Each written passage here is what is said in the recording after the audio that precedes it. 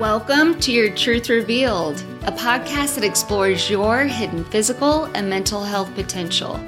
I'm Erica Marcoux, and I share with you the power of self-knowledge.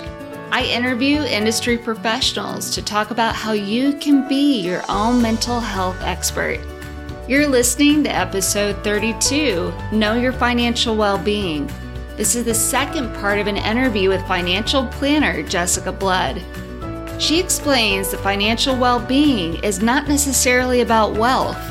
It's more about feeling like you have control of your finances as opposed to your finances having control of you. You have to be willing to look in the mirror. And there's no good, bad, or otherwise on it. It's like, okay, well, I'm a spender, or I'm a saver, or I don't do my 401k because I didn't realize the importance of it. Okay, that's fine. You have to be self-aware to understand what's coming in, what's going out, Right. What are the underlying behaviors. Jessica is a cum laude graduate of the Boston University Questrom School of Business. She's a certified financial planner and founding partner of PlanWise Financial Group. Her expertise is helping people make educated decisions about all aspects of their financial life and how to avoid pitfalls. Listen as Jessica and I explore your financial well-being and ways to become more aware of your relationship with money. Jessica, what is some practical behavioral advice you can give to people about financial well-being? Yeah, so it's really custom and individual for each person that comes in. But the biggest thing you can do is managing your spending. Understand what that looks like in debt management. There's good debt. There's and good bad debt and bad debt. If you have 3.5% mortgage, you pay that down. That's what we call good debt. Yeah. If you have credit cards and they're 20% APR and you're paying the minimum on that, that's what we call bad debt. Anything over 6%, we say, hey, let's try to get rid of that as quick as we possibly can. What's coming in versus what's going out? Mm-hmm. Do you have an idea of what that is? And not everyone needs to track a budget. Not every person is going to know where every dollar is. And that's okay as long as there's no deficit. If you can understand what that monthly number looks like and what you have coming in on a net basis, that's really helpful. Other things really is emergency reserve. I love champagne, and I think of the champagne tower and the top glass is your emergency reserve. And you want to make sure that you've got a healthy amount in there. I'm assuming we're at a wedding. Exactly. There's a champagne tower. So you're seeing that reserve being at the top, so there's enough to go down. Yeah. Am I getting it? Yes, you are getting it. And it's fun for me, especially when people come into the office and they're like glazed over a little bit and you're like, okay, let's talk champagne. They're like, oh yeah, let's talk champagne. You want 3 to 6 months in emergency reserves at a minimum. That's the top champagne glass. Meaning if you lost your job, that you would be able to survive financially for 3 to 6 months. Exactly. Also, people come in and they're like, okay, we feel like we're in a good place. We paid off our dad debt and finally reached our 3 to 6 months. And now we want to save for the kids' 529s. And I'm like, whoa. So 529s for college. Your kid's 3. I like where you're going, but you haven't been able to max out your 401k. So let's pay you before you're paying your kids. Otherwise, your kids are going to go through college and then you're going to work till you're 100. Can we get where you're contributing or maxing out your 401k, contributing to an HSA, health savings account? That's how you want to pay yourself. The thing to think about on the debt management side of it is there's a behavior behind that. If we erase that debt and then I meet with you 6 months or a year later and you have accumulated the same debt, that's a spending problem. And that's where it is psychological. Yes. What is it that you want more that will motivate your everyday behavior to be different than it was before? Right. And that takes a lot of self-inquiry. You have to be willing to look in the mirror. And there's no good, bad, or otherwise on it. It's like, okay, well, I'm a spender, or I'm a saver, or I don't do my 401k because I didn't realize the importance of it. Okay, that's fine. You have to be self-aware to understand what's coming in, what's going out. Right. What are the underlying behaviors? Are you willing to do the self-investigation and be more self-aware to change those hardwired habits? What kind of habits are you willing to change for financial wellness? Yeah, right. And if someone comes in and they need some serious change to be able to get back on the right path, that's the financial paralysis. It's so overwhelming for them because they're afraid of the underlying issue. That's the crux of it. But when we can uncover what's behind the fear, it actually becomes manageable. Yes. What I find really helpful for people is we have 3 things we're going to focus on, and then we're going to meet in 3 months. Yep. Once you check off the first one, it creates motivation to do the next one. And then 3 months, you have to be accountable to someone. If you show up and you don't do your homework, I'm like, all right, is this really what you want? Like that. When you do meet those 3 goals and then you get that feeling of accomplishment and the excitement of seeing that things are moving in the right direction, I think that is the motivation. And then at the end of the year, you have those things accomplished. It's the best feeling. Yeah. And you get to see that. There really is a difference between wealth and financial security. Can you speak to that? Yeah. It's interesting because people think they're one and the same. And they're not. But they're not. Wealth is the accumulation. So what's in my bank? What's my total net worth? I've got my house, my car, my bank statements, my 401k. That's what I have.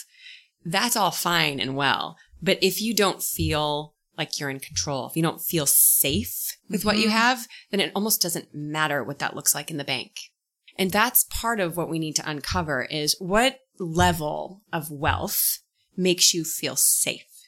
There's also something about this idea of net worth and self-worth that I think, especially as Americans, that we put this together. And I'm never going to be satisfied, no matter how much money I make. Right. Because my self-worth is directly tied to the financial worth. And it's really interesting because when you have that personality. I think we're trained to have that personality. Yeah.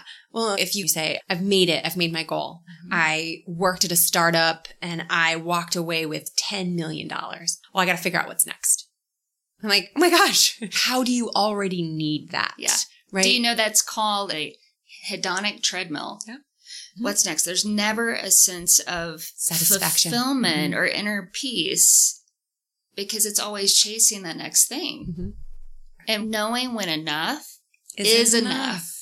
Yeah. And being okay with that. Yeah. And it's hard because that's what we're trained to do in this society. But part of my goal for people like that, I say your action item is still go on vacation. Spend time with your family. What's one thing on your bucket list? It's understanding as a family or as a couple, what are your goals? You know, so I think it's important to talk through that. You have to enjoy because otherwise you're going to look back and be like, wow, I worked a lot. You have a pile in the bank and you have nothing to really look back on and say, wasn't that fun that we did that? And it's developing that lifestyle and those values along the way because I've seen where people have retired and your body's older. You're not able to do as much and you've got lifelong habits that you've been practicing and then don't know what to do.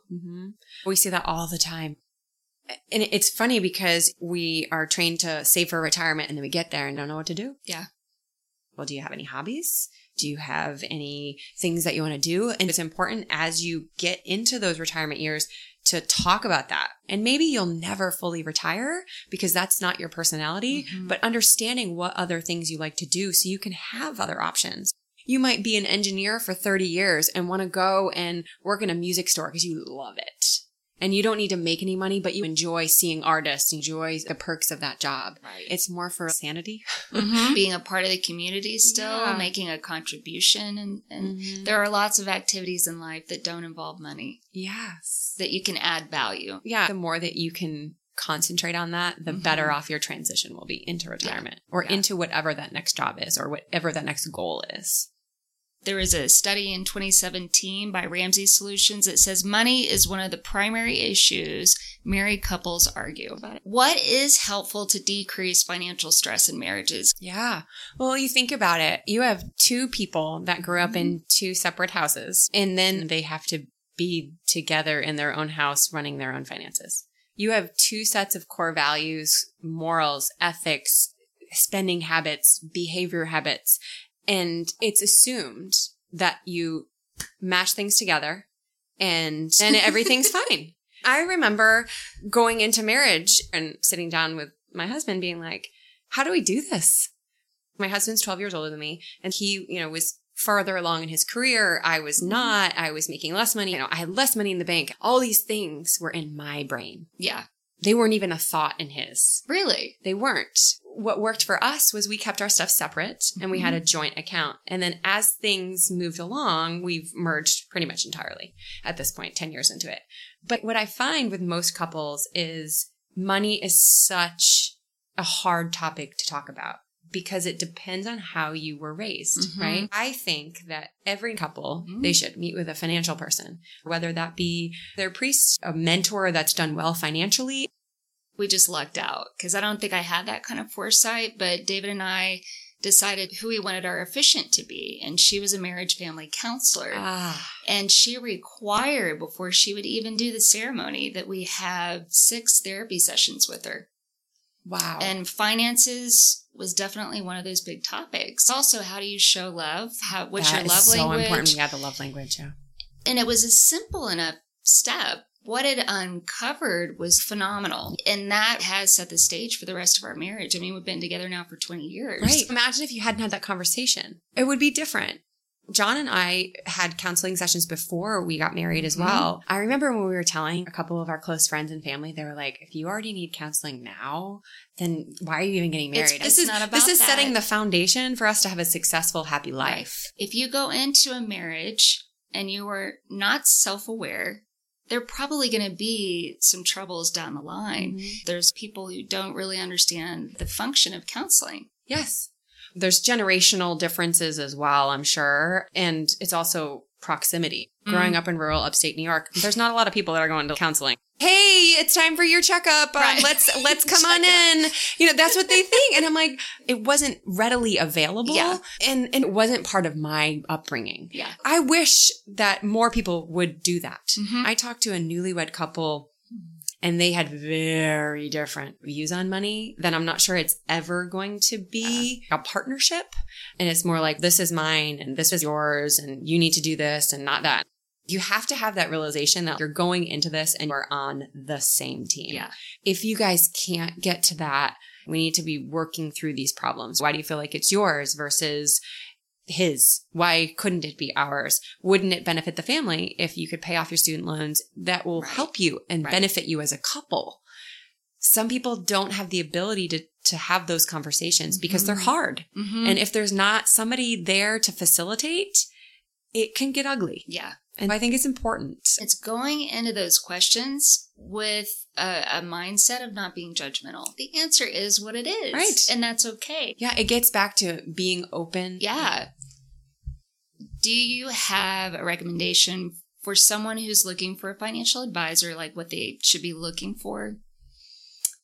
Yeah, interesting. It depends what kind of relationship they're looking to have. If you're looking to have an engaging relationship that is several times a year, then you should be looking for somebody that is financial planning focused. If you're looking to have somebody manage your portfolio, that's really an investment advisor. You can get that anywhere, really. That's pretty different then. It's very different. Okay. And that's a one-time, hey, what are you looking to do with this account? So I think people confuse those two. yeah, they do. I had this couple, and the first question I asked was, tell me about your family. Where's your family located? Your mom and dad, your brothers and sisters. And they were like, what does this have to do with our investment accounts? Actually, it has a lot to do with it. That's how I work with my clients. Yeah. Because if I don't know your investment risk tolerance, your experiences with money, and I don't know your goals, how am I going to manage your portfolio if I don't understand the rest of the pie? I'm very engaged. I know their CPA. I know their attorneys. I know a lot of things about my clients because that's how I'm able to deliver value for them. And if that's not comfortable, then they should look for an investment advisor. I'm sitting for my CFP this year. If you're looking for financial planning, you should look for somebody that has that designation. Okay. And yeah, it's kind of a gut feeling. You can't deny that. Everything speaks to how you're greeted, how they answer the phone, how quickly they answer email. I mean, there's all of these things that really go into a relationship. We're going to talk about uncomfortable things. If you're not comfortable with the person, then you're probably not going to get to where you really could be if you were comfortable. Yeah. I feel like a financial therapist a lot of the time. And finances come into counseling often Yeah. because that's something that we all have in common. Right. Yeah. Yeah. the fun part about our profession is Yes. we get to educate and listen and be helpful and Yes. make a difference. That's why I do it. Yeah. Thank you, Jessica, so much for spending this time and sharing all your knowledge with our audience. Thank you for having me. You're so welcome. Appreciate it. I want to take a moment to talk about PlanWise Financial Group, where Jessica Blood is a founding partner. They understand that everyone faces decisions regarding their financial planning. Their goal is to help simplify and enrich your life. They have extensive experience providing personal financial planning, business management, and tax services to individuals and their families. They are committed to you and your long-term financial success so that you can rest easy. To contact Jessica Blood, go to planwisefin.com. Welcome to the bonus segment of my podcast, Your Truth Revealed. I want to expand on some of the main points from my interview with Jessica Blood. She says that financial well-being is not necessarily about wealth. And remember, your net worth is not equivalent to your self-worth. Financial well-being is about feeling like you have control of your finances as opposed to it having control over you. And financial well-being is personal. It's unique to you as an individual. To be able to manage your finances well, it's necessary to be able to look in the mirror with acceptance.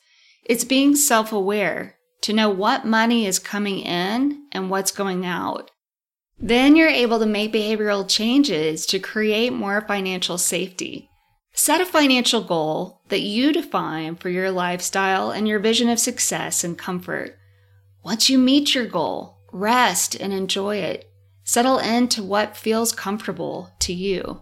If you have a partnership with a loved one, explore your financial values together. It's helpful to have a third party, like a financial planner, to explore the topic of money. These conversations can help you get on the same page and reduce overall stress. I did some research on my own and found 7 helpful stages of financial well-being that was developed by Money Coaches Canada. It provides a pretty clear path and steps forward. It identifies stage 1 as financial chaos when you're having a really tough time and have unpaid bills. The second stage is avoidance, where you notice problems but don't take action. This is what Jessica refers to as financial paralysis. The third stage is awareness, where you're ready to take charge. Next, there's financial stability, when you're relieved and cautiously optimistic. Stage 5 is security, when you make good decisions, have a plan, and it's working. The next is freedom, when you have enough money to live the life that you want. And lastly, the 7th stage is financial fulfillment. You have everything you need, feeling peaceful and generous with others. For more on this episode and other great resources, make sure to check out the show notes. In episode 33, I talked to neurologist Dr. Diego Tobar Quiroga about the brain and how to heal seizures and epilepsy. Imagine that everything you do, moving, sensations, emotions, creating memories, recall of memories, seeing, hearing, all those are functions of the brain, and there is electricity flowing through networks in the brain. We call these functional networks. An epileptic seizure happens when there is an abnormal electrical discharge flowing through these networks in the brain, and the specific network becomes dysfunctional. Until next time, subscribe and rate the show. Also tune into Season 1 for more on unleashing your physical and mental health potential. I'm Erica Marcoux. Thanks for listening.